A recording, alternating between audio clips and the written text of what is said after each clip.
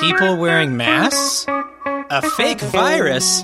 Americans are the bad guys? No, folks, this isn't 2020. This is 2007's classic, The Host. Welcome to Spoilers! Oh, such an outdated reference. Dude, honestly, this year's been such a blur. It's just melding together. I haven't even acknowledged 2021 yet. Like, in my brain, we're still rolling in 2020. But welcome, folks. This is your host, Stevie, and today we are breaking down the 2007 classic, The Host, a movie that I, quite frankly, love nearly and dearly. I think we have a vote of 5 today, and let's go from eastest to westest. I want you guys to tell me, let's see, tell me who your favorite movie monster is. It could be a bad guy, it could be an actual monster, it could be an alien, I don't care. Who's your favorite movie monster? You said east to west? Yep. Without thinking about it too much, I'll just say the Predator. I think he's coolest creature design, and I love the concept of him. I love his powers and everything. That's my answer. I don't want to think about it too much. Move on. Sounds like Brett wants to think about it. You hosted a pod on that. I just don't want to say. I don't want to say two things. Do you want to say two things, Brett? I'll allow it. Does he want to say two things? Just say the two things. Just say two things. No, I have not thought of anything else. I'm not thinking. It's going to weigh on your chest for the next hour. Okay, all right. Okay, Stay Puft Marshmallow Man. I don't know. That's pretty good. Yes. That's really good. That's really good. Who's next? This is Josh from Goshen, and I'm going to go with King Kong versus Godzilla and just choose them both. I hosted that movie review, episode 240 of Spoilers. Love both of those monsters. Shout out to the squid monster that, like, those villagers are, like, chanting to as well in the beginning of that movie. We're going to get another one of those. Yay. Godzilla versus King Kong. Hope it's a lot better. Mikey from Goshen. Just for comedy's sake, I really like Jason. I watch those movies. He's great. Those are really hilarious as he goes around killing a bunch of horny teenagers. Good fun. Also, don't forget about like a movie I want to spoil at some point, which is like Jason in Manhattan. It's we gotta really work through fantastic. The whole franchise to get to Jason in Manhattan. So, but once you get there, though, it's a place you don't want to leave. You just kind of hope this series just stays in Manhattan. That's the one where he's on like a ship the whole movie, even though it's called like Jason Takes Manhattan. He's like in Manhattan for like 10 minutes. That was Jason in Space. That's Jason X. So that's a Big Dumb Movie classic right there. If you want to, he fights the cyborg or something, right? Oh, listen to the Big Dumb Movie podcast. This is Corey, by the way, recording out of Simi Valley, California. Is it my turn for the answer? You guys all said it, right? Yeah, it's your turn. I can't really think of one. I'm just gonna pick one that I heard people talking about recently on a podcast. Jeff Goldblum as Brundlefly in The Fly. wow. I just watched that like last week. Such a gross movie. Yeah. That's a good one. Yeah. And it's not so much him at the end, but like him transforming into the monster is really like the highlight of that. He's just cool and creepy, and it's very gross and It's appalling. yeah. That's a good one. That's mine. It's appalling because you kind of want to have sex with him. Yeah, exactly. Kind of. He's just so charming. It's Brundlefly. That movie like scared the shit out of me as a kid. Like, my dad let me watch way too many movies when I was a young kid for some odd reason. But when I was like 4 or 5, I like walked in and Jeff Goldblum was like ripping a biker's arm off. Like, I remember like visibly like not liking that at all. I remember his bone like popping out of his arm and Jeff Goldblum like smiling. Which is basically what the kids in The Host witnessed down in that sewer. Pretty much. He's got a real fear of like arms getting chopped off. I really do. His Predator comment where he's like, "Oh, I didn't know you could lose an arm as a child." Dude, I'm telling you, there was a run of movies when I was a child. Like, you think your dad did this on purpose? Like he just had like a montage? What I think happened was I think my dad had like an innate fear of losing an arm, and so he wanted me as a young man to get over that at an early age. So I think always that's leave a note. You always leave a note. Yeah, Arrested Development. That's why you never leave the door open. God, that's funny. This is your host, Stevie, recording from Elkhart. My favorite movie monster, man, oh man. Well, it'd be cheesy if I said the host, 'cause I'm hosting it. Whatever this creepy monster is. Have any of you guys seen the movie Slither? No. No, I remember people talking. It's kind of a big deal among the horror community, right? Like for like a lower level release movie. Like a lot of people love that. It's a B movie, and who's the guy from Cliffhanger? I think it's Michael Rourke. I think it's Michael his name. Rooker? Yeah. He turns into this awesome, like, I can't, it's hard for me to describe, but put it this way. He kidnaps the entire town, and they're having an orgy on his skin at the end of the movie. It's amazing. He's like a Resident Evil monster.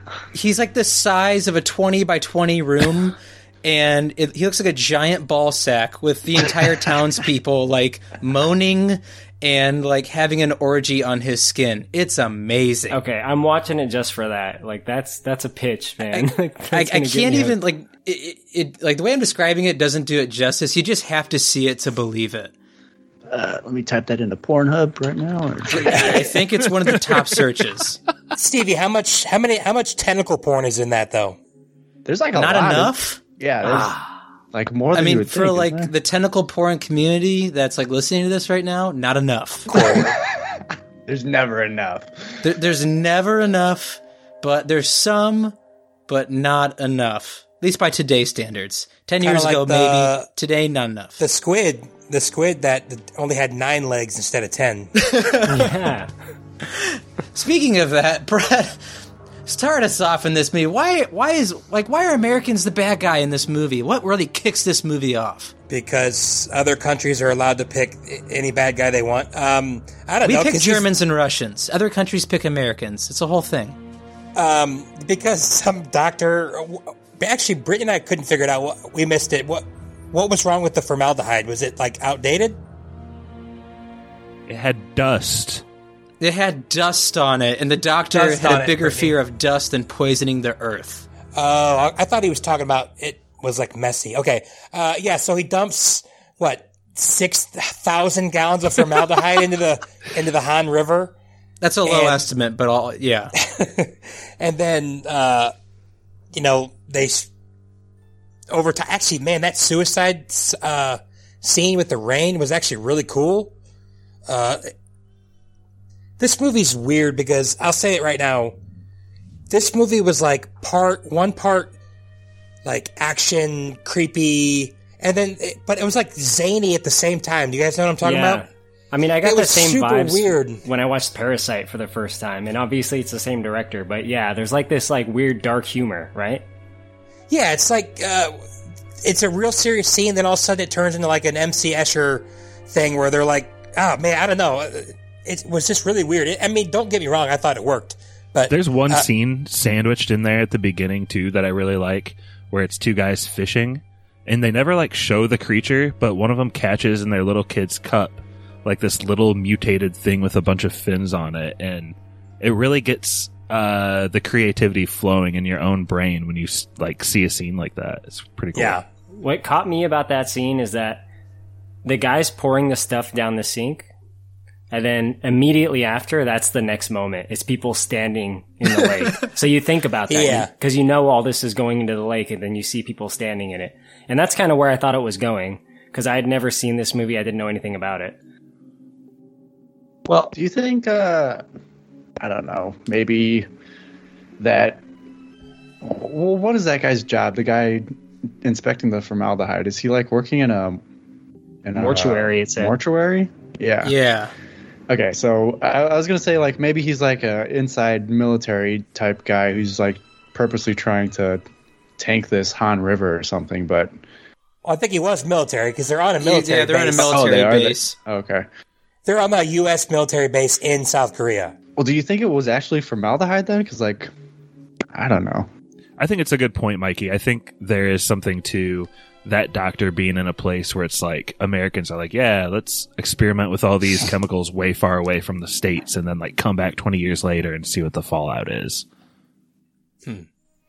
Yeah, I don't know. It just seemed odd that he was like so insistent. It's like, is there not like procedures to just like put it in a garbage safe and like safe toxic waste disposal. That's that why would be so much easier than just one by one opening all these formaldehyde bottles. It seems like intentional that he wanted to poison the river. I think that's like maybe one of the least believable parts of this movie, besides the big fish monster. I mean, obviously they have to have a bad guy, but I think what Mikey's saying, it's a lot more feasible.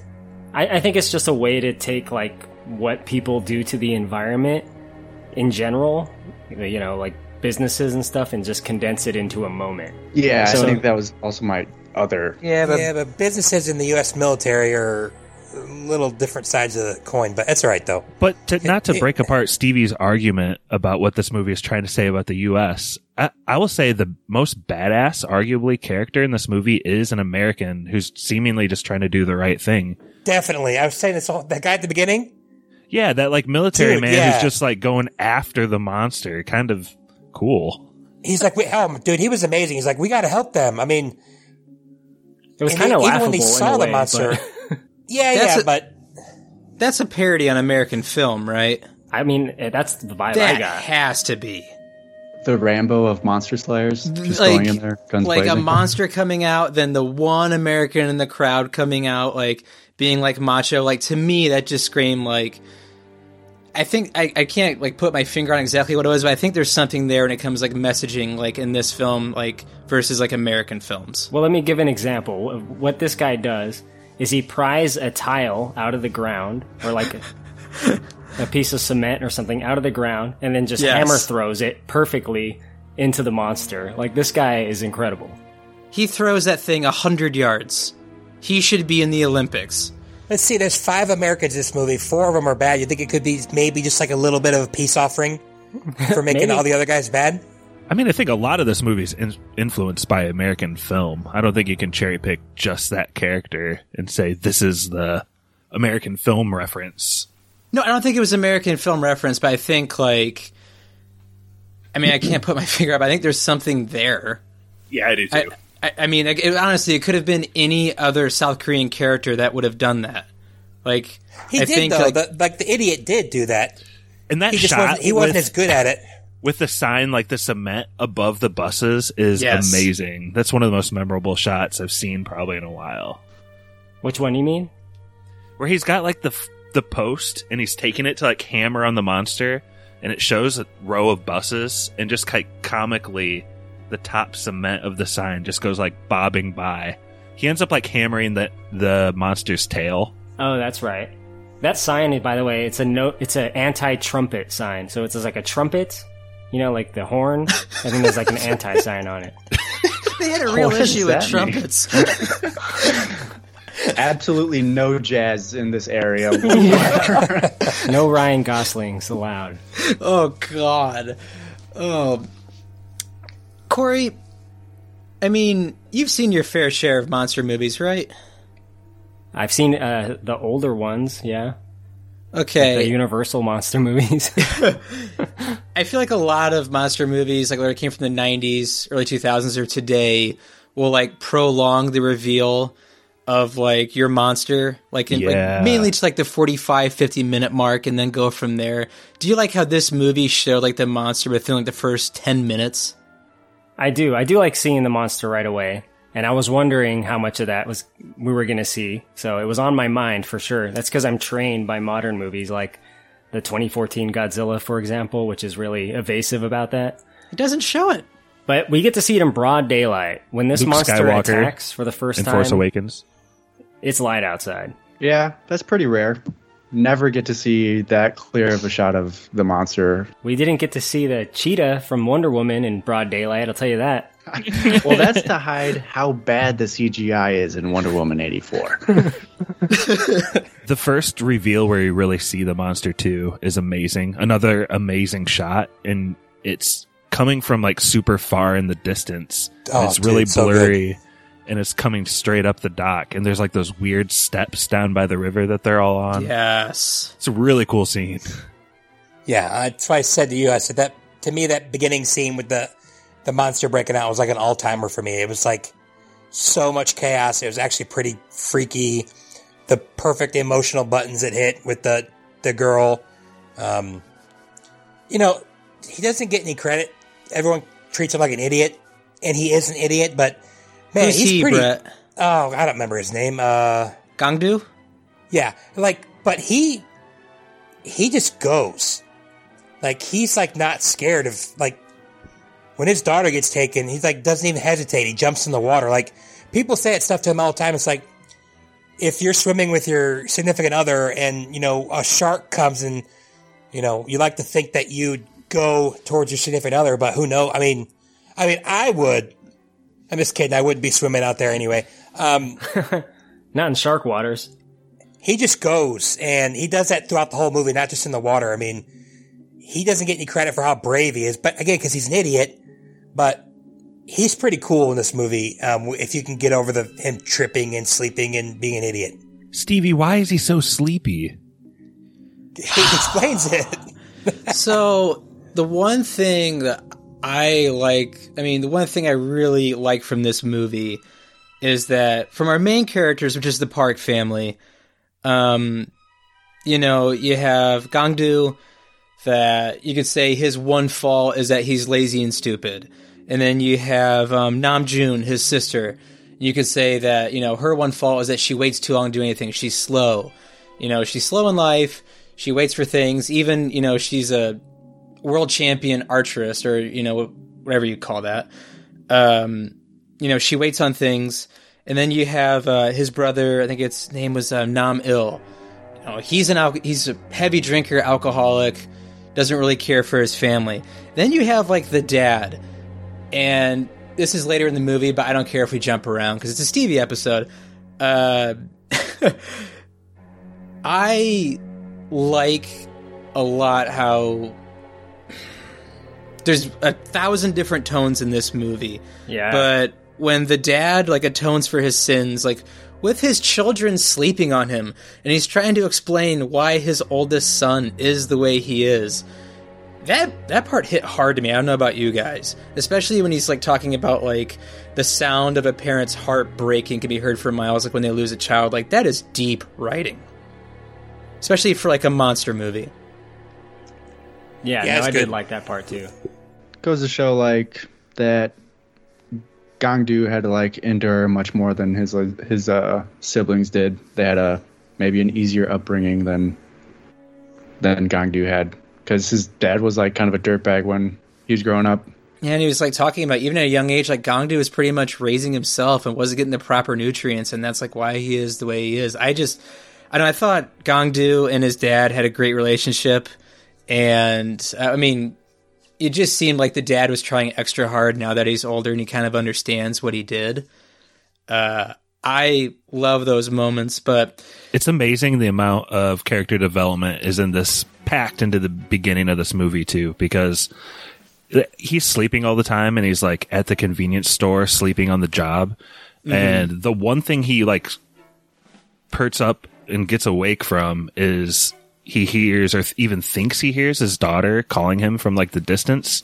Yes. And I just think that's a really good touch on a movie that you don't know at that point is going to be all about him trying to get her back. Yeah. And Josh, I want to ask you this question, because you and I are pretty big Quentin Tarantino fans. And I think as far as American film directors, he does this really well. And I think this movie did it perfectly. Do you like how between every scene, you never know who the main character in any scene is going to be? It jumps around a lot. Yeah, and I think that's especially true when the characters get separated maybe later in the movie, and you kind of think they're all dying. There's a point where you think Gangdu is the main character for most of the movie, I would say. Probably 75%. But yeah, there's a point where he's kind of taken out of the mix, and all of a sudden Nam-il, his younger brother, is you're oh, he's the guy that has to take on the quest now. Yeah, basically every important person in this movie has at least one fake out death. And also some real ones, though, to balance it out. It's not like everyone lives by any means in this horror film. For sure. It's kind of tragic, but I think you would appreciate this the most. How frustrated were you when Gangdu told his dad he had one bullet left, and his dad went out to shoot the monster and realized the man who gave him the gun was his idiot son? Yeah, it's it's pretty sad frustrating. scene, but it's it so is very sad ironic. because he's really cool, and in the horror movie formula, who's going to die first is going to be the dad. Mm-hmm. Then I thought it was going to be the brother, but yeah, no, it's frustrating, but it's like par for the course, and it also helps his redemption even more. I mean, I don't know, and he's just freaking devastated. Like, he gives himself up because he's so devastated, pretty much. So they really take their time with that scene. He leaves and comes back and puts a newspaper over his dad's face. Yeah. This is after crying a lot. And then he leaves and comes back again just to be arrested by the cops. I don't know. Can I rewind for a quick second, Stevie? Go ahead. There's a really crazy grief scene also before this. And the whole family reunites and they're grieving their niece or their daughter or their granddaughter. And it's pretty crazy depiction. Is it supposed to be over the top, or is this supposed to be That's what I was wondering. Same. I was wondering if I was missing something culturally. yeah, I think It's it's just these devastating. elements of dark comedy that, I think it's supposed to be that way. We're supposed to understand the grief, and we're also supposed to get a little bit of humor out of it. yeah. Brittany's are they supposed to be acting bad on purpose? I'm like, I don't know. I don't know if it's bad acting. It's definitely overacting. Sorry, Mikey, go ahead. The drunk brother, at one point, just double kicks Yes. the idiot brother. For no reason. Wait, why is he the drunk brother? Because he's a college. I mean, I'm guessing it's because he went to college and he can't get a job. He just feels like a failure. Do they show him drinking? I don't really remember that. They The do. first time you see him, he's walking in with a beer. And his daughter even mentions, why'd you send Uncle to Parents' Day? I could smell him from across the room. And he's like, he's Indeed. drinking at this Gotcha, time of gotcha. day? Yeah.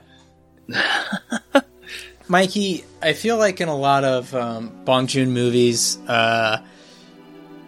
he's trying to say something politically. Did you kind of like the political angles that came from this movie? Because I feel like there was a lot to unpack as far as political stances. That's what I was trying to figure out the whole movie, because Parasite came out last year. That's clearly got some political themes about capitalism and social for sure. social classes and stuff. Social structures, yes. Yeah. But I couldn't, other than the military being, the U.S. military being bad, and the Korean government also failing the people in many ways, I couldn't really think of or see any that kind of really stood out, because we were just so closely following this search for Hyang So. And I don't know, maybe you guys could enlighten me, because I was really, I know he's I was always, asking you. I know he's I was always trying to say confused. something about politics or other types of themes bigger than just what is in the plot of the movie. But other than military bad and this government kind of sucks, I couldn't really, I don't know, maybe something with the virus, but also it's there wasn't really a virus, if that's the twist in this movie.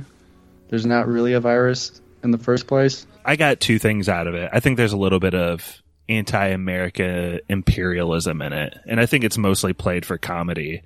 But then I think there's the obvious environmental. It's basically like Fangorn Forest. You keep chopping all these Ents down, and eventually the happening is going to happen.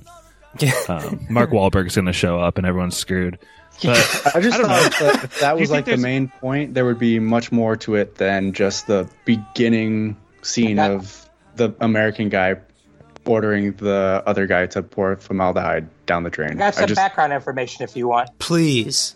Okay, so apparently this film was inspired by, it's just crazy, an incident in 2000 where a Korean mortician working for the U.S. military in Seoul was ordered to dump a large amount of formaldehyde down the drain.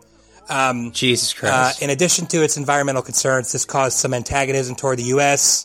U.S. Military stationed in South Korea is portrayed as uncaring for the effects their activities have on locals. I don't think it's you have to be smart to get the Agent Yellow as a reference to Agent Orange, and then also it's kind of like it's like a satire.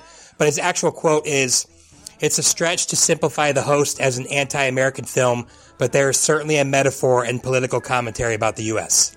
Okay. The thing about the Agent Yellow thing, though, I was like, I don't know what that cloud thing is doing. Is it supposed to take care of the monster? I thought that was a mistake. I thought that was one of the few mistakes. I don't think they explained that very well. I thought it was just like tacked on and kind of came out of nowhere. Yeah, I think because it looked cool. Also, by the way, just to make it extra funny, is guess what country loved this movie? North Korea. which it says is a rarity for a South Korean blockbuster film, but they loved it because of its critical to the United States. Really? Yeah. Also, you get to watch movies over there? Yeah, I doubt it. I bet it's not North Korea. I bet it's the North Korean people. But to laugh at what you said, Mikey, it does say it's satirical towards the South Korean government as well as bureaucratic, inept, and essentially uncaring as well. So, yeah, you pretty much. It didn't seem like it's super heavy, but I think you nailed the two. U.S. bad, South Korea dumb, and then everything else is kind of more important than that. Well, congrats to Stevie for liking the same movie that Kim Jong-un likes. Like, Dude, that's a feather in your Kim cap. Jong-il might have been alive back then, too, so he really loved it, probably. I'm just saying, Kim Jong-il was a movie buff. That dude knew his stuff. True, but he was so Ronry. Oh, God. Check his letterbox. 4.5 stars. Stevie, for as much as we're talking about these wide scope, big issues that are tackled here, I honestly think there's a bigger one that we're not touching on. Environmentalism, homelessness. No, you're a new father. There's like a very clear like yin and yang of fatherhood here, and like learning from mistakes that we end on, even, right? Yeah. I mean, so this movie, there's definitely environmental factors where it comes to like what stood out to me was we're destroying our planet, and look, what we create will kill our children, which is kind of like the metaphor I took from this movie. Also, with the fact that like the people like of South Korea's first instinct was to throw their trash at this monster. Yeah, like that was weird. It made it stronger. Like there's definitely something there, but like that's an aspect of the character of like Gangdu I enjoyed was, he may have been like not the most successful career person or the smartest person, but like that dude loved his daughter. Oh, yeah. And as like a new father to like a daughter, I connected with that right away. Even more specifically in the writing, there's like a big part of Gandu's dad's guilt is that he didn't properly nourish him when he was a child. Mm-hmm. And that's like devastating for him to think back on. And the movie ends with a scene of Gandu. He has his shit together. He doesn't have his hair dyed Justin Timberlake anymore. And he's like got this huge meal laid out for his adopted son. And I just like connecting those two things, I think is pretty touching. Josh, I think you're missing the most important thing Stevie said. He said since he's a new father, he loves his daughter more than you love yours. So I think that's what I heard him say. I'm glad you caught that, Brett. I am trying to really grandstand here and get that across to Josh. I ignore that. That's like as stupid as Brett claiming Drew Rockland as his best friend, as he often does on this pod. It's just ridiculous. Outlandish. Don't besmirch Gangdu. He offers his daughter a beer in the opening 5 minutes, okay? So dude, he tells her, "You're in junior high, have at it, champ." Yeah. And he slaps her on the shoulder. If that's not nourishment, I don't know. I mean, Drew is a best friend, but, whatever. Okay, but moving on, kind of want to ask Corey this question, because this movie jumps around so much. We get to know our characters really well. Do you like how this movie also, like, kind of lets us get to know like our actual monster and its lair and how it operates? Because it spends a lot of time in that lair, and it doesn't have to. Yeah, I do. And I was reminded of a movie by the same director that I saw before this one, even though it came out after chronologically, which is Snowpiercer. Yes. Just by like how good he is at making things look disgusting and dirty. Like he has this way of making environments just seem so unpleasant and gross. And that's the vibe you get in this sewer system. But I think what you were getting at is the monster does have this like layer where he stores his food, which is people. Mm-hmm. Sometimes they're dead, sometimes they're just passed out, but that's where he just kind of drops them. And when we find out the daughter's alive, we get to see her in there and her, like, ways to cope to survive. Like, sometimes she plays dead when the monster comes around, sometimes she hides in a little hole. She eventually tries to, like, fashion a rope ladder and swing it up and escape. Yeah. There's also like a 45-minute fake out where you kind of think the monster doesn't necessarily kill or eat humans, but maybe just kind of naively keeps them as pets. And I thought that was pretty cool that it's like just barfing up bones. Like, nope, it eats them. I was like, oh, maybe he just like plays with them, because I was like trying to figure out what. I still don't know what the title means. The host, like, what does that? I think it means that the monster was presumed to be the host of this supposed virus that was going around. Am I getting that correctly? He was the host of the daughter in his lair. Yeah. Oh, like he hosted her. He's a very bad host. Like, He's a terrible host. Forgive me, I'm being a terrible host. Have a drink. I feel like you're right. You know Corey, what? by the Don't. way.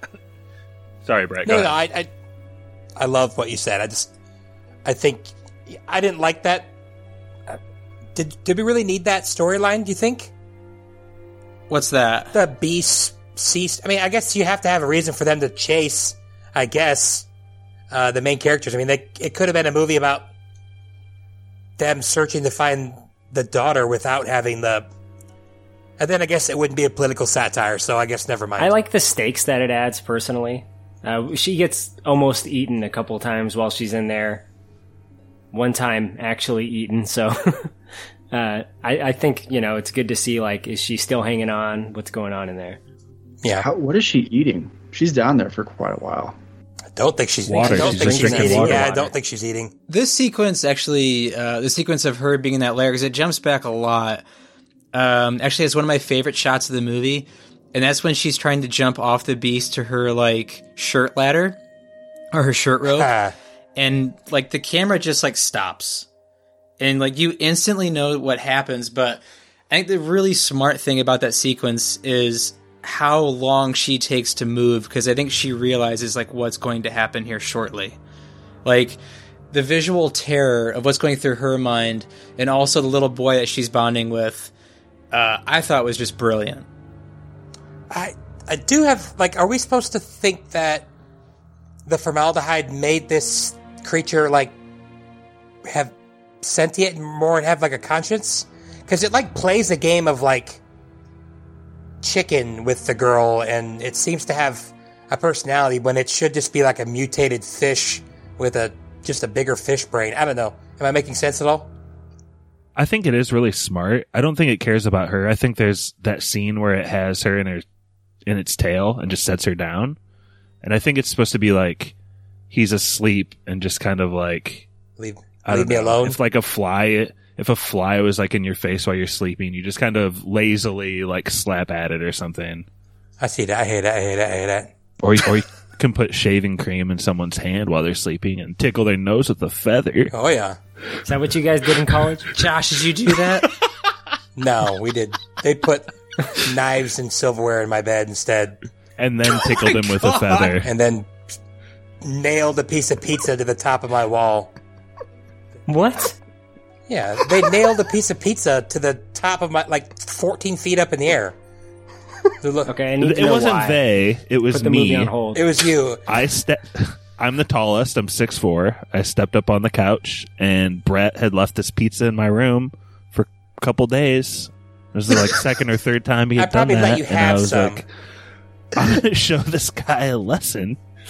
So I see. I like Brett's innocent side. Like, someone just nailed pizza to my wall. No explanation needed. No, he's making it up. It's like, I probably put it right next to his 19 empty bags of popcorn with orange slice peels in them. He left those all over the house. He had pretty high That is ceilings. definitely a long bro. Yeah, He'd sit there and he'd peel an orange and eat popcorn and eat an orange. It was so weird. That was like his go-to snack. Of course, it's like the poorest First of all, snack. edit point. Second of all, we had high ceilings, like 9 or 10 feet. And so it's hilarious. He didn't have any like posters on that wall. You just walk in and way up on the wall is just perfect slice of pepperoni, Papa John's. Like a cross, like something he worships. Like He meditates upon it. I mean, pizza god.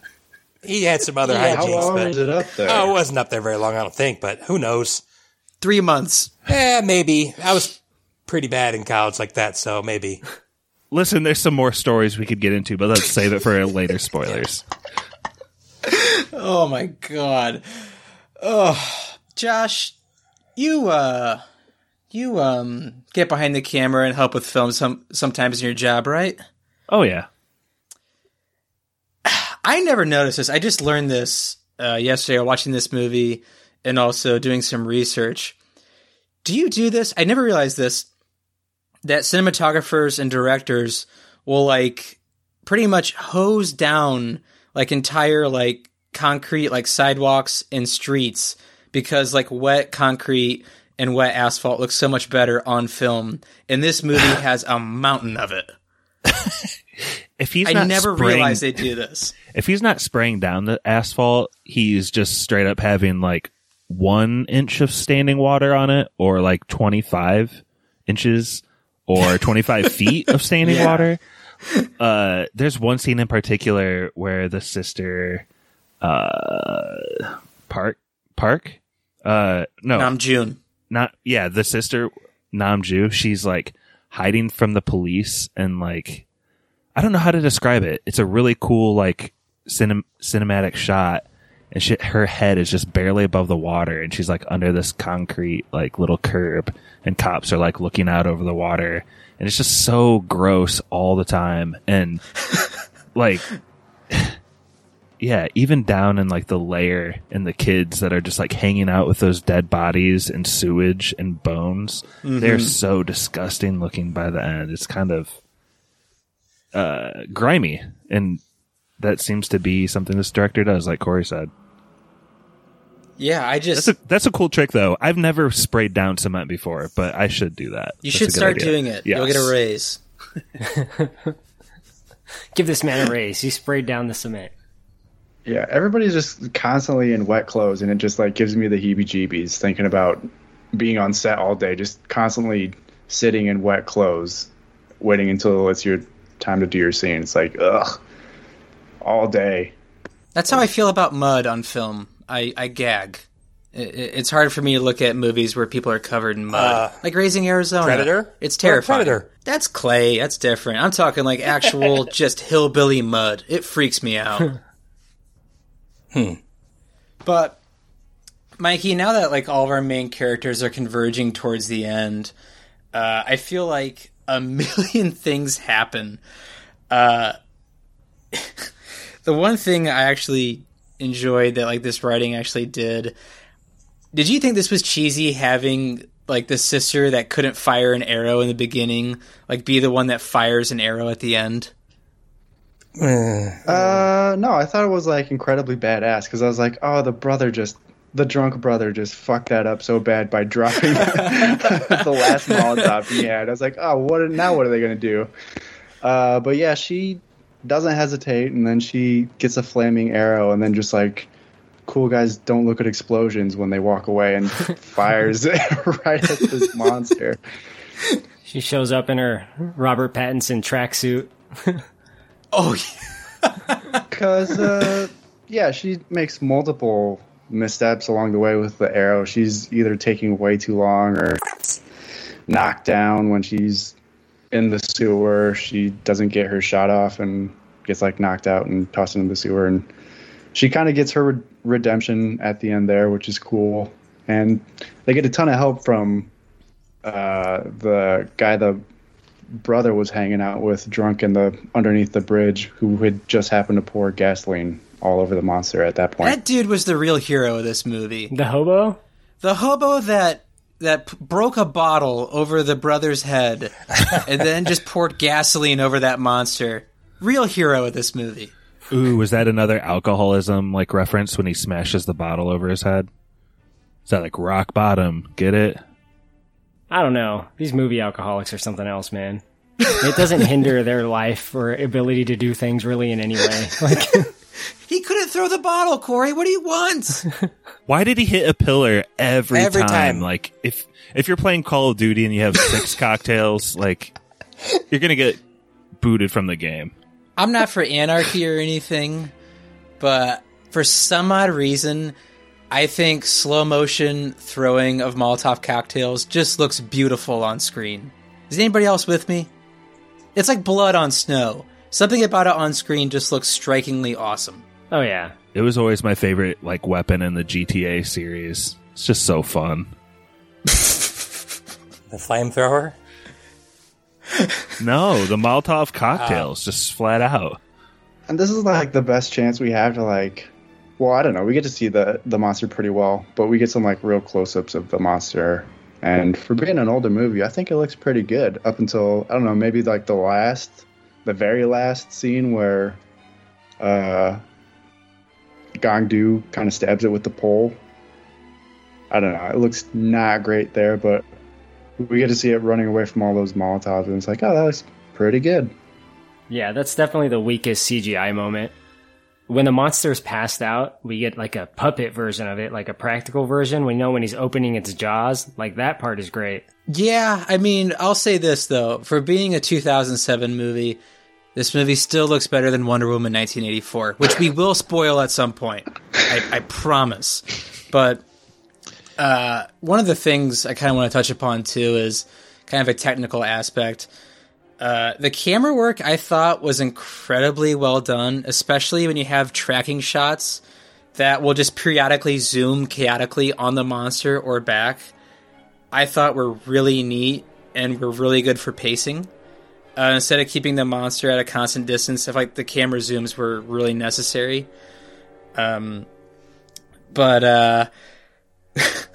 Corey, we really don't get the ending that most movies will give you, especially with the daughter dying, and you don't really get the brother and sister reconnecting, or the brothers and sisters reconnecting with each other. What do you make of this ending? Kind of just, do you think it was out of place, or did you like the way this movie ended? Well, I did like the way it ended, but I had a little bit of confusion with the Agent Yellow. Now, I believe what they say in the movie about Agent Yellow is that it eradicates all biological life. You die. Now, they're all in this thing. They're all having a fucking party in this thing, so I guess that's not actually true, because we get 2 survivors. Our main guy, Gongdu, or Do? Gongdu, and not his daughter, because she dies right at the beginning of the climactic action scene. So instead of her having like a slow death at the end, it's at the beginning of this, action beat.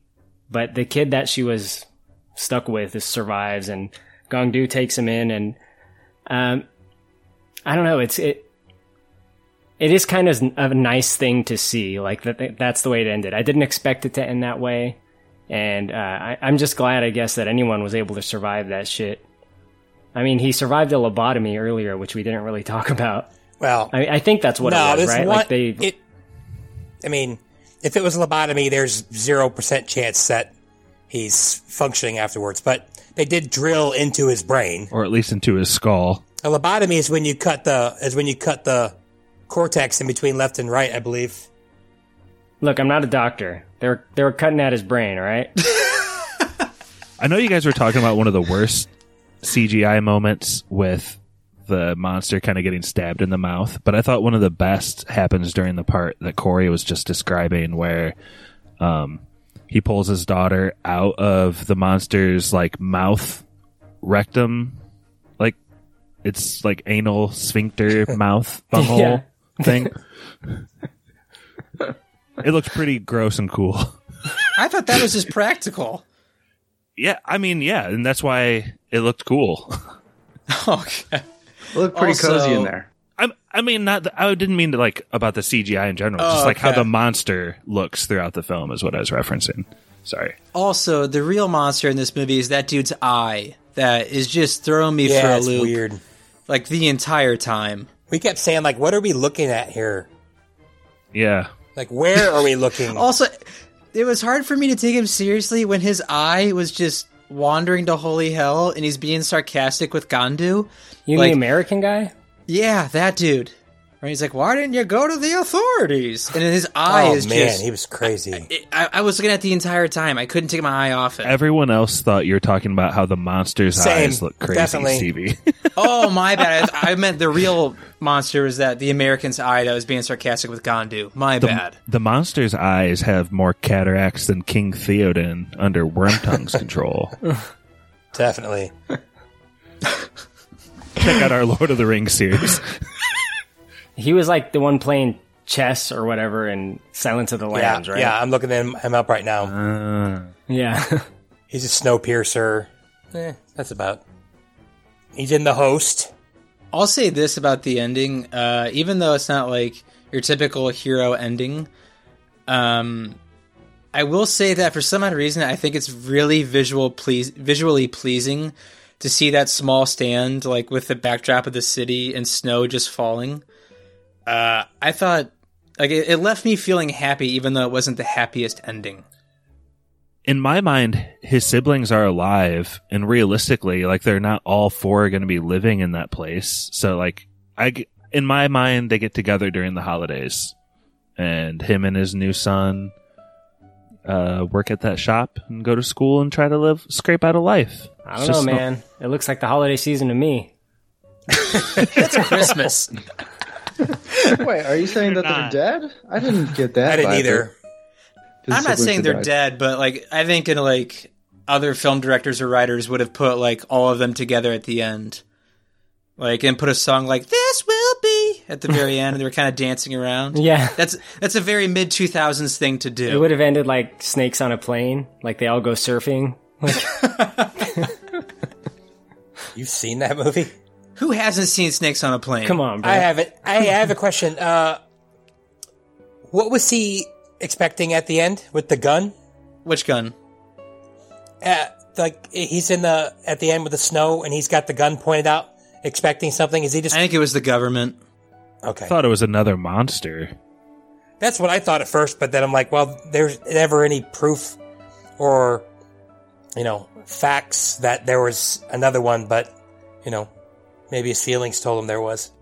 To get back to Brett, though, you've never seen Snakes on a Plane? I'm tired of these. No, I have not. I saw. Are you gonna watch it?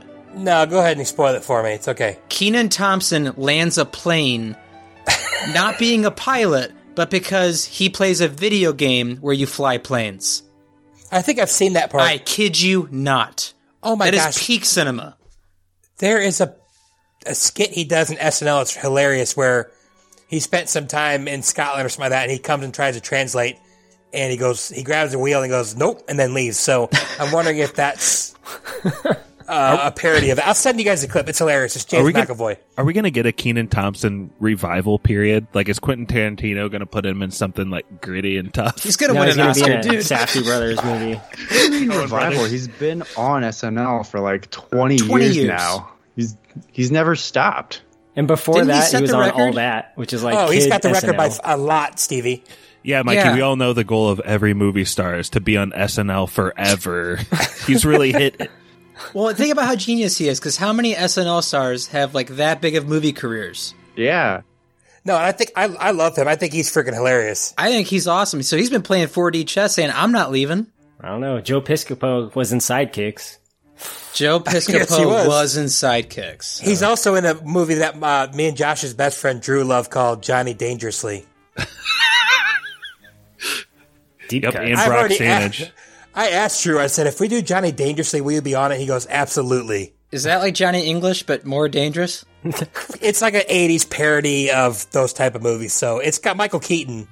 It's apparently really funny. So I get your guys' point, though. SNL people don't go on to make movies very often. Like Sandler, Hader, it's definitely hit or miss. But Will Hader Ferrell, or Chris Farley. Okay. Chevy Chase, Bill Murray, Adam Kate Sandler. McKinney. I'm just saying the man is consistent. I like him, okay? I'm not trying to shit on him. I like him. It sounds like my you were wife- trying to shit on him, Josh. Camille. I saw Good Burger in theaters. I love the man. I said I want him to have a revival. I'm just being realistic. I'm rooting He never for went him. away. How But did can anybody you else- revive something that never went away? He never went away. But did anybody else have the Good Burger like orange VHS cassette? Yeah.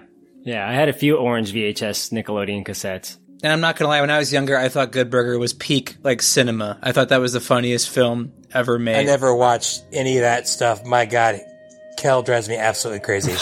Missing out on Mondo Burger, Brett. Why? Because he loves orange soda so much? Right to the grinder for you, No, his Brett. voice in that show. I didn't watch the show. I didn't watch that. I didn't watch all that. I didn't watch any of that stuff because I was sophisticated. Brittany's making fun of me. I didn't even hear what she said. Before we get back to the host, though, I'm just gonna say Good Burger had Carmen Electra, Shaquille O'Neal, and Sinbad in one movie. I love Sinbad. Brett was watching Three Ninjas, didn't have time Amen. for anything else. Amen. Man, I'm trying to like resist the urge to do a synopsis of this Keenan and Kel episode, but I'm just gonna. No, do. No, not well. Since you asked, Yes, please. Come on, man. Please. You got me in the mood. We gotta is do this now. One episode where Kel is like gonna get this like $2 million lawsuit because this can of tuna he had a screw in it, Oh, yeah. and he's just about to like win and get a lot of the money, and he has a breakdown and has to admit that he put the screw in the tuna. And I never realized how sexual that was till adulthood. Josh, did he hurt himself with the screw? Nobody could have Because died. case law, Hagen versus the Coca-Cola bottling company, the tuna company would not probably have been in fault unless he was hurt. What the fuck? No, it's And literally, legal? it's literally the Bird only law, thing. Brett? It's literally the only thing I Bird remember law. from my business law class. I'm not a lawyer. I'm just the best damn expert in bird law you've ever seen. Oh, Brett has a keen interest in the Royal McPoyles. But Yes. before we get into our yes or no's, does anybody have anything else from this movie you want to add? The scene where our lead man, the dad, Gong-do, is about to get his head drilled in. It's a very long take, and it's like very yeah. emotional and scary because you can kind of feel his pain. His arms are restricted, no mobility whatsoever. He's in a completely prone position with this huge thing on his head, like a drill about to go into his fucking forehead, and he's begging them to not do it. And it's a very long take, and it just reminds me of like A Clockwork Orange. Oh, yeah. Mhm. Like watching the lead in that movie with his eyes like pried open. I don't know. I thought that was a very like powerful moment, and the floor is like a very striking red. So it's like, I don't know. That's a pretty strong scene, I think. To piggyback on that, again, give him credit for him getting out of there. And did anybody else laugh when he left that super serious place where he was getting his head drilled in and go out and they're freaking grilling sausages? Dude, I did And laugh. he even I said was like, something like, the what are you fuck? doing, munching? What's he say? Like, you snacking or? Feasting. He's like, I'm suffering there, you motherfuckers are eating lunch. But if you think about it, that's so realistic, though, isn't it, Brett? Because of True. course people are just going to be eating doggers and drinking beer out there. Yeah, but you expect it to be like another, corridor. He's got, 8 more minutes left before he gets out. No, he's right there. They're all just eating and having a good time. Barbecuing. That's so funny. I'll offer a little bit of criticism here at the very, very end in a very wonderful movie, and that's there's these 3 shots, maybe 4 that I counted, that they put into slow motion, and it doesn't look like the shutter speed was high enough to actually do slow motion, so you get like this jittery effect. And I just wondered if that was like a mistake that they just wanted to keep, or if that, like, I wonder if, I guess my question is, I wonder if the director was doing this over again, if Bong Joon-ho was doing this again, would he like include those shots, or is that something like now that he has bigger budgets, he can do better? You know what I mean? You don't think it was a choice? That's what I wonder. I really don't think so. Did that stick out to anybody else? Do you guys know what I'm talking about? I don't notice that kind of stuff. Say it again, Josh. Which shot are you talking about? Okay, there's 3 shots that I wrote down. One is when the brother is like reading the map and it goes down to slow motion and it's like jittery. There's another one where she's hanging by the clothes rope. Yeah, I know what you're talking about. And then there's another one where the little kid is like being shown to be alive at the end, and then he ends up being the son, like the adopted son. But that stuck out to me just as almost like a camera error. But I'll say this, Josh. I know you're a long brother, but when did you really get into film? College. That is like. Those kind of slow motion, jittery, like kind of off-putting shots are so of its time. Like of 2003, you think? From like 2003, like honestly, television. It reminds me of television. From like more 2000 so. to 2010, like that's super common. I believe that. The jittery is, I don't know, I never knew about the slow motion, like the Jason Bourne camera. Like that's like super, super common. Like you can honestly check that through a lot. I mean, so. Do you want me to speak technically as a camera operator? It's like a problem of lighting. So if you're going, the more slow-mo you're going, the more light you need. Mm-hmm. But you can also adjust your light intake with your shutter. But if that's too low, you don't have like enough footage per second to trick your eye. So you get like that jittery effect. Like it's not 24 frames a second anymore. If that makes sense at all. Sorry if that's boring. Frames per second. Big gamer. Gotta get at least 60 frames per second. But I think you're right. Maybe there's just the tech in the early 2000s, like was in this in-between like digital phase where like that ended up coming out a lot. Also, I got a couple other small notes. If you want to go first, Stevie, that's fine. I was just going to say that like kind of piggyback off of like when they're grilling out, when Gangdu's getting lobotomized, I'm sure it would have cost a fortune to clear, but I think if the song Ants Marching was playing by Dave Matthews Band, it would have made the most perfect like exit possible. Or like you Kid just Rock. gone like you just gone from something so serious getting lobotomized to hearing fucking Dave Matthews harmonica playing and people eating hot dogs. I think it would have made for such a jarring moment. But I imagine Dave Matthews will cost films a fortune to clear. But go ahead, Corey. Not too long into the movie, like, I don't know, 30 minutes in or something, the whole family is captured because they were at the site where the monster first came out, and anyone that was in contact was taken in.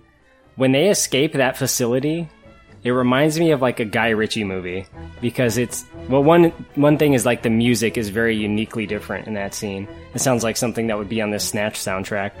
But also jams. like they're so like bumbling about like the way they escape this facility and they somehow pull it off. It's so slow. Like, they're just kind of like pushing people out of the way, tripping, like it shouldn't go right, but it does. That parking garage where the turn is so sharp, they can only go like 6 miles an hour. So that cop that's like running is slowly catching up to them. It's almost I like how he just pushes his face.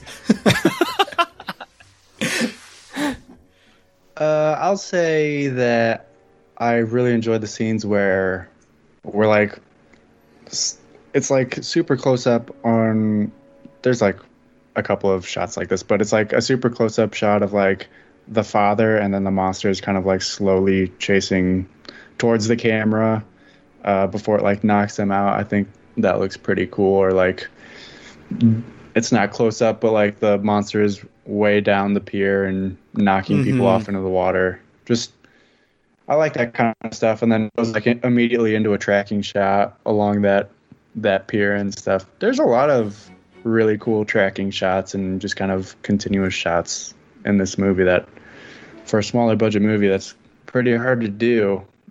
So it's really good directing on his part. I was really hoping the first guy that got like flung 200 feet in the air and hit water, I'm hoping his origin story is that he's a scumbag, because if he's like a really nice dude, that's a horrible way to go. Like you're just enjoying a sunny day on the pier and a giant fish monster throws you like way too high to hit water and not be paralyzed for the rest of your life. I'm hoping he was a dirtbag. But for yes or no's, let's go Weesis to Easis. I think, Corey, that means we start with you. Okay. Yes, this is Corey. I'm going to give this a yes, but before I go into that, at some point in this podcast, I really wanted to fit in a joke about how they live in a van down by the river, and I never had the chance. I mentioned Chris Farley a minute ago. Take the chance. Take the shot. Take the shot. This is a really good movie. This movie is a lot of genres, which normally maybe I wouldn't like in a lesser film, but it executes it very well. There's a lot to like about this movie. It's exciting. It's scary. It has some weird dark humor, so it has elements of comedy in there, and it's just a gripping film. Like it's very engaging. It's not a boring movie. It's fun. I like it a lot. Very cool. Josh? Sure, I'll go. This is a real solid yes. This is a great movie. I had never seen it before, and I didn't read anything about it before I watched it, so it was a surprise to me that it ended up being a creature feature, and it's just so fun. One of the biggest compliments I can give this movie is I think you could probably chunk any given 10 or 15 minutes segment out of it, and it would be like a killer short film. Like there's enough context kind of in every scene to like you could jump in and jump out at any point and learn something or get something out of it. Stevie thinks I have a problem with subtitles. I don't. I love this. I just don't turn them on for every movie by rule like Stevie does, and I thought that was crazy when I first heard that. But yeah, huge yes. And there's a few little plot holes, like the guy that commits suicide by jumping off a bridge. I'm pretty sure the main character jumps off that same bridge later in the movie and just like dives right in. And like the whole Agent Yellow thing, just like killing off about 10% of the living organisms in its like perimeter, but it doesn't really detract much. It's a great, grimy, fun film. I'll give it a solid yes. As far as monster movie goes, it's pretty great. It's got a lot of really cool. For a monster movie, most of them don't have as much action as this one does, and this is a pretty low budget movie. So it's cool to see how far they go with the effects and stuff like that. And yeah, I just like all of the characters in the family. I like that Bong Joon-ho continually tries to utilize the main guy who plays the dad. His name is Song Kang-ho in real life. He's the dad in Parasite. I like when directors use actors that they're really familiar with and they like a lot. And he's a really good actor. He always plays like a drunk guy, which I love. That kind of being your character trait. I don't really have anything bad to say about it. It did make me want to eat ramen while I was watching it, so I stopped and made some ramen because they're like constantly eating shitty Asian food since they own that little like Quickie Mart thing in the middle of the park. So it's really fun to see, and yeah, it's a good movie. I've never seen it before, and glad I finally got around to watching it. Mikey, just to touch on like how he always plays a drunk guy, like drinking in South Korea is a big part of their culture. Like when it comes to like doing business or like nights out, like drinks, like they like a lot of like their. I'm going to say a lot of it, but there's a pretty big part of their culture that involves heavy drinking. Is it just Korea, or is that every culture? I'm just saying, I think South Koreans could drink a lot of Americans under the table. That's all I'm saying. It seems like it was more of like all day kind of thing, because he's like firing up a beer in the middle of his work shift, offering a beer to his daughter, all that kind of stuff. And it seems like he would be cracking open a cold one with the boys any chance he could get. Yeah. Brett? Well, Steve, you obviously haven't seen Beer Fest. We are the best drinkers. According to that documentary. Yeah, documentary, yes, for sure. Yeah, this is a solid yes for me. I thought the creature design looked really good for the time. I mean, I still think it looks good now. There's actually an episode of Family Guy, I don't know if you've seen it, where someone wishes for a mermaid, and it's like the woman, it's like the bottom half is the woman, the top half's the fish. It reminded me of that. And he's like, why would you want the bottom half to be fish? We can't have sex that way. Never mind. Which is genius if you think about it. The only thing that bugs me, like early on I said, well, this thing's going to be really easy to kill. Is there going to be more? And Brittany's like, or maybe it just gets really big. It didn't, neither. This would have been the easiest monster in movie history to kill. But they literally didn't even try. I mean, like, I know they're worried about some fake virus, but tell me this wouldn't have been the easiest monster to kill. In America. Yeah, I mean, our military... In America, all the people at the lake would have pulled out their guns. I mean, yeah, like you get like 10 neighbors from the Ozarks. They'd had this thing done in an hour.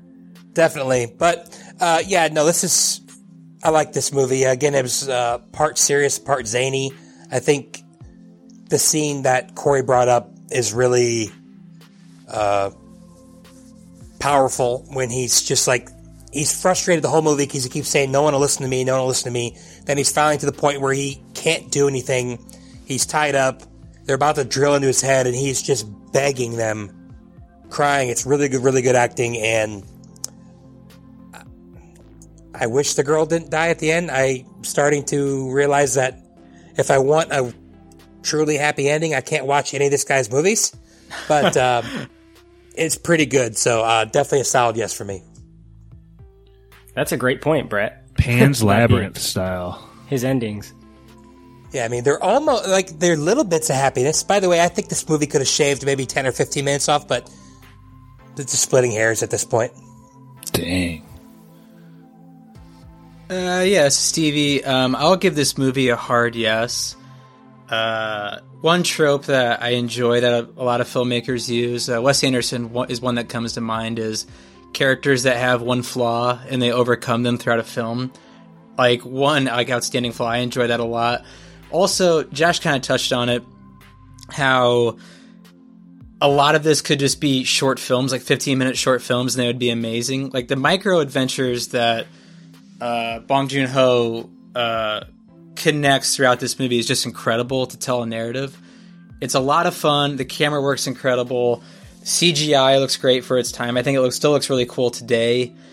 And yeah, it's just a really, really hard yes for me. I think it's my second favorite movie from him behind Parasite. But yeah, definite hard yes. Y'all ready for some trivia? That's where my head went to. Yeah, yes, we are. Y'all ready for this? My man with a plan, Pappy, is not here tonight. Does anybody have the order? Ooh. Is there an order even? Josh is second in charge. It's been like years since we've recorded. Should we start a new order? You can do whatever order you want. The first order? What kind of game is it? Does it matter? Closest to. I don't think this combination's ever happened, by the way, right? New Just spoilers this combination? I think it ever Yeah. has. No, no way. Okay, This is the first time. let's start moving backwards I in got time. it. I hosted last on Snowman, The Snowman. Before that was Brett Me. on The Predator. Pappy with Before Witness. that was Pappy, not here. All right, you're going. You go ahead. Jordan, not here. Stigma. Mikey did The Mist. Yeah. So And- George goes and- last. Josh has advantage. Holy crap! It's been since Ace Ventura, maybe. September. Okay. Yeah. September. What year is it? What year is it? I just watched that movie 2 days ago. Oh, it's still hilarious. Okay.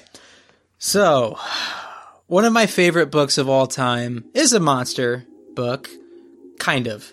It's Ernest Hemingway's Old Man in the Sea, which an old man fights a marlin until he nearly dies and no one ever gives him credit, and the marlin's half eaten away. Anyway, I'm asking you guys on Rod and Reel, how much did the largest marlin ever No. caught No. weigh? This 4 is billion right up pounds. Josh's alley.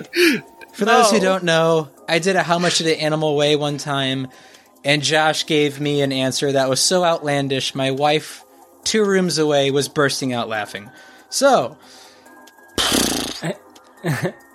remember, this is caught on a rod and reel. Forgot she never made As a opposed to mistake. what? I don't know. A harpoon? I'm not sure.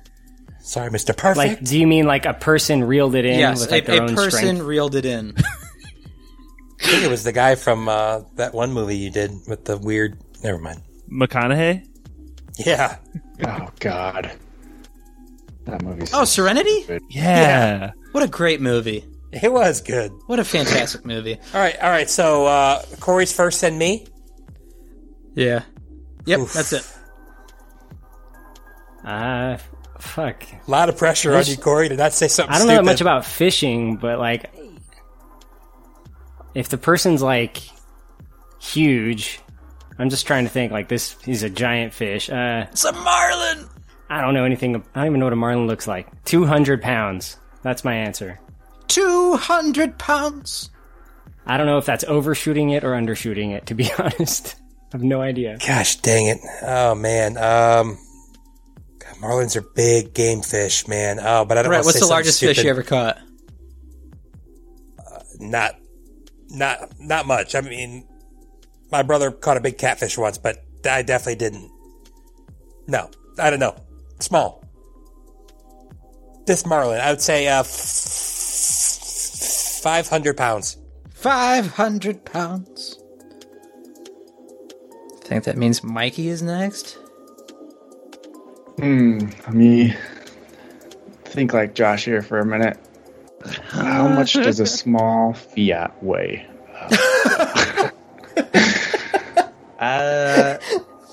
I'm gonna go 525. 525 pounds.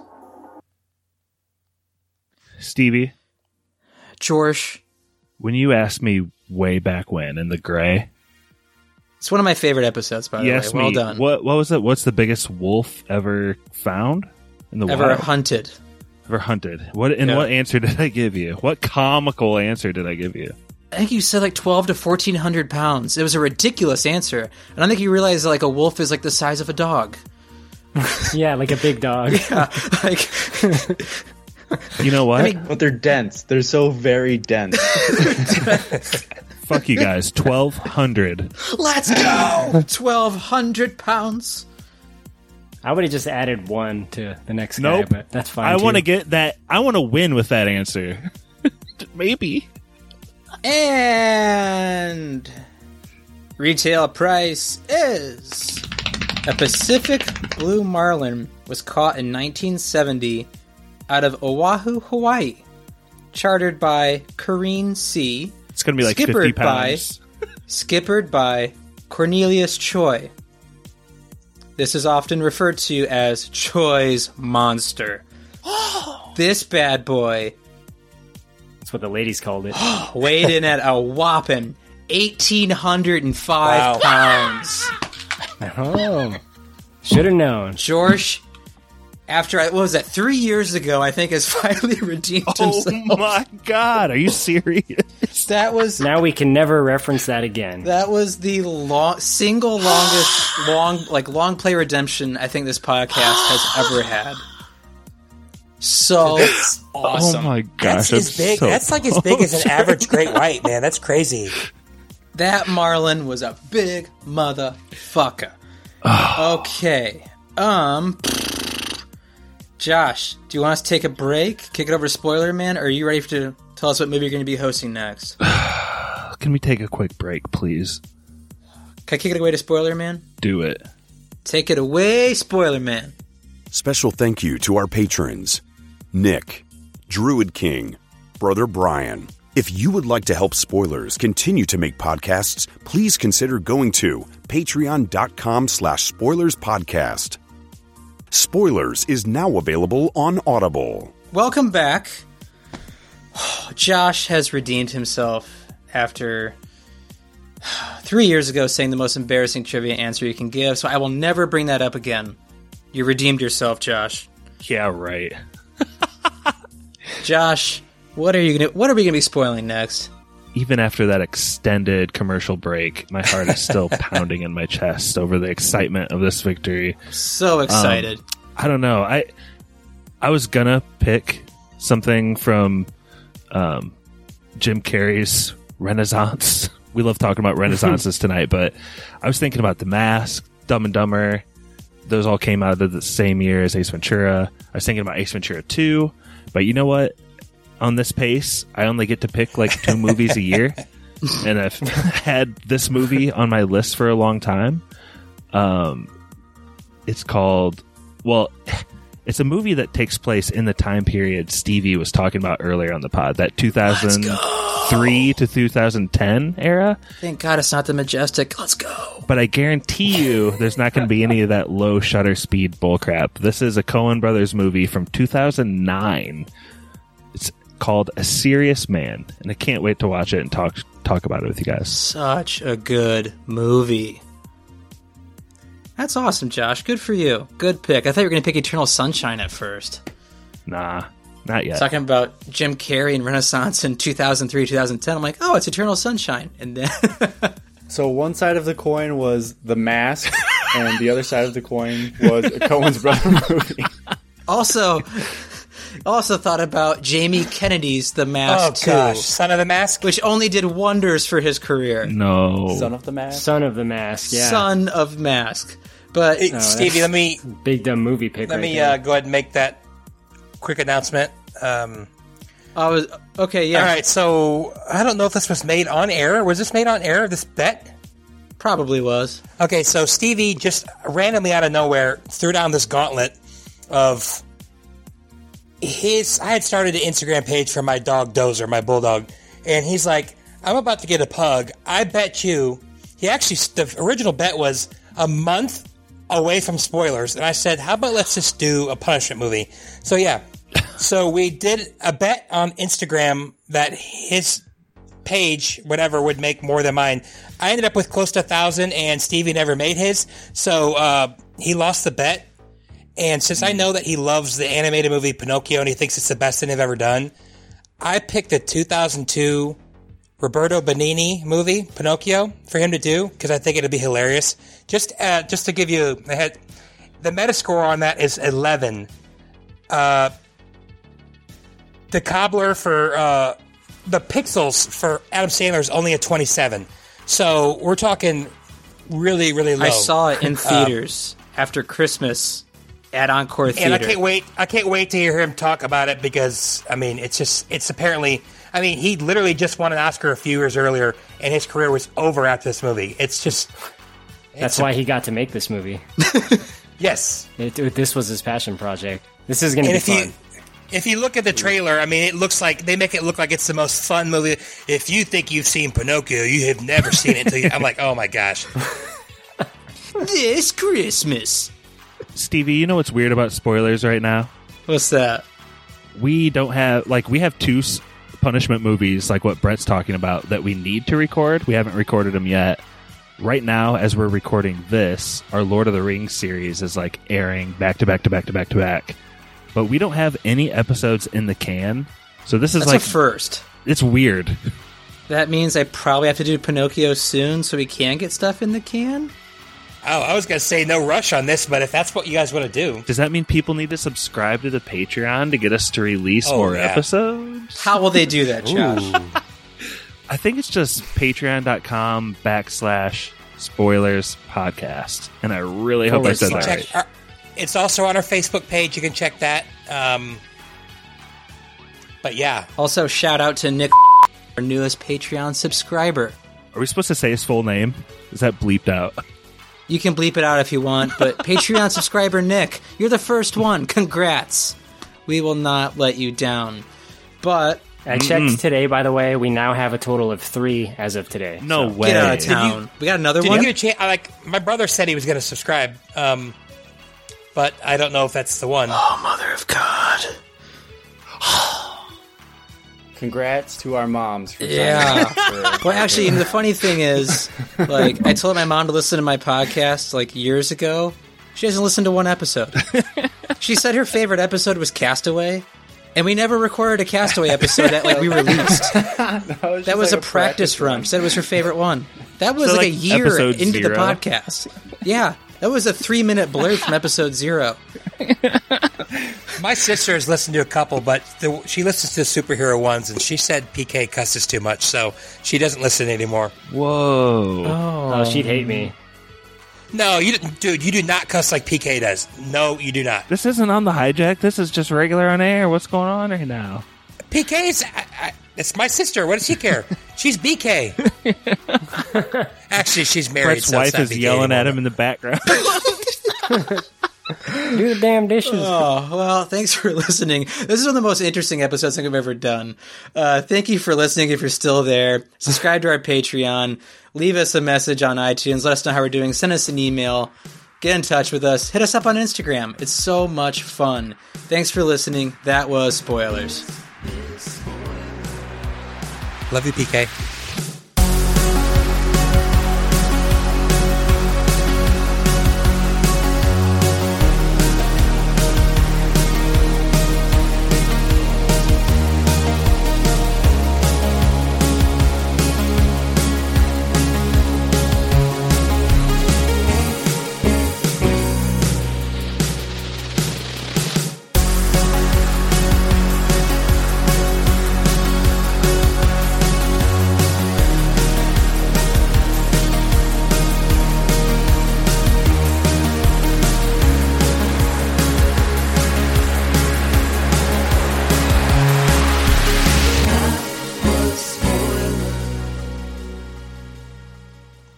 Stevie, should I bring up, like, Holy shit, boys. your punishment thing?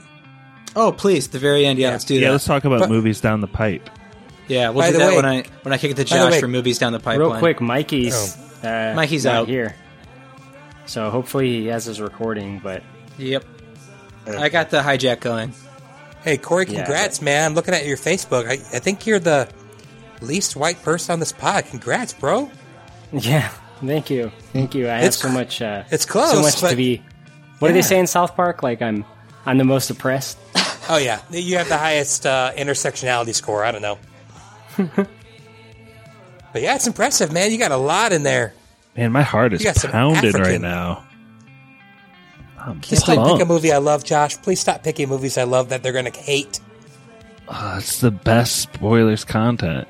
It really is. Josh promised his next pick at the end of his last pick. Huh? Remember, you said you're doing Ace Ventura so that we can do Ace Ventura when nature calls. I don't love that movie as much, but yeah, that's freaking hilarious. So, Or so that we can do Dumb and Dumber and The Mask. All Oh. movies from that year. Yes, please pick a movie I've seen a lot. It'll really make my life easier. Fucking Mikey. The largest marlin not landed by rod and reel. I think this thing was caught by a giant net. Weighed in at a whopping, I think, 4,500 pounds. Holy crap. dude, that's like as big as the biggest great white. That's insane. Dude, I thought it was going to be in the hundreds. Like a couple 100 pounds. I actually thought it was going to be pretty big. I just did not want to be the guy that guessed way too big. Yeah. I didn't think it'd had be to- that big, I had but- to worry about that too. This no, this 4,500 pound blue marlin was not taken by rod and reel. Alrighty. Yeah, Mikey said he thinks his computer crashed. We got the hijack. You ready, George? Let's give Mikey a quick second. Okay. And I need a quick more second. I too. feel bad for you, Corey. You had a 40% chance of hosting next time, and you didn't win. I know. I was telling my wife before this, I was like, oh, I might win trivia tonight. There's a lot less people. Well, less people anyway. That's all right. Yeah, plus me. I was going to, I owe you one, so. 1,805 fucking pounds. Yeah. I mean, this thing's like as big as 3 people. Like tall. It's massive. was going to say, if you know 3 people that weigh 1,800 pounds, you need to have a talk with them. Jeebus. Yeah, the largest great white ever landed was 2,600 pounds. Unreal. Yeah, but I mean, they can be way bigger than that. Yeah. I think Mikey's back on Skype, so I'm trying to add him. Add him up. I don't even know how you would edit just Hey, one Mikey. track from the hijack. Oh boy. seems like a lot It of takes a work. long time. Mikey, were you able to recover files? It does not look like it. Just go to open your Audacity and go to recently or like recent whatever. You should be able to find it. It's happened to me a few times. Okay, hold on. Is there a place where Audacity throws like autosaves or anything like that? Josh, it hasn't been updated since 2007, so Well, while it's running, it puts information in your temp directory in Windows, but Mikey uses Mac, I think, right? I use Mac So I don't too. know what the equivalent is on Mac. I thought Macs weren't supposed to crash. They're not supposed to get viruses. Okay. They're supposed to be perfect in every way. Just like my baby brother. Or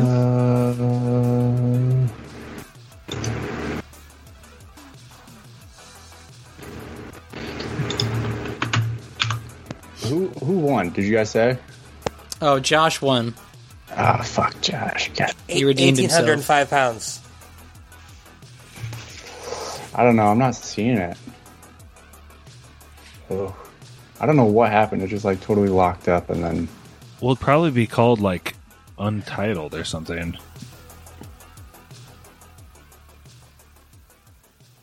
My recent files section only has like things that I've actually saved, but I've never come back from a crash like that. Yeah, same.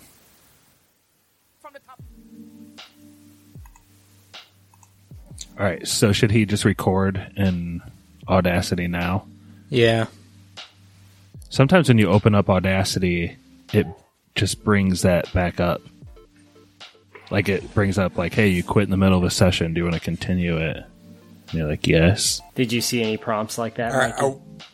are we going? Because I'm going to pee if we're not recording in like a minute. Oh, wait. I mean, we're almost done. All right. You can go pee. All right.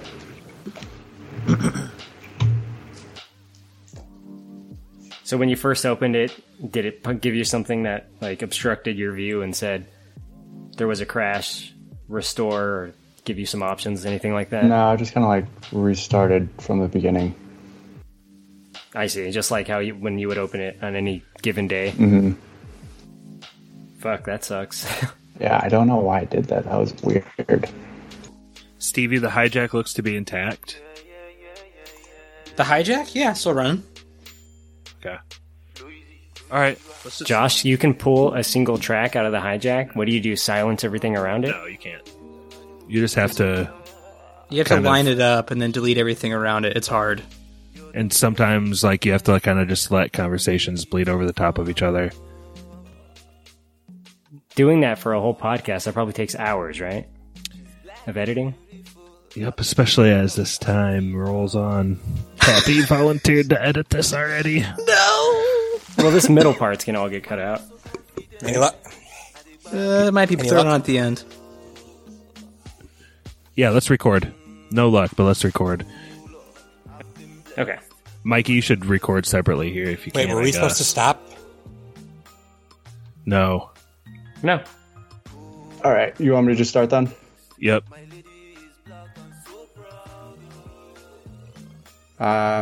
Ready.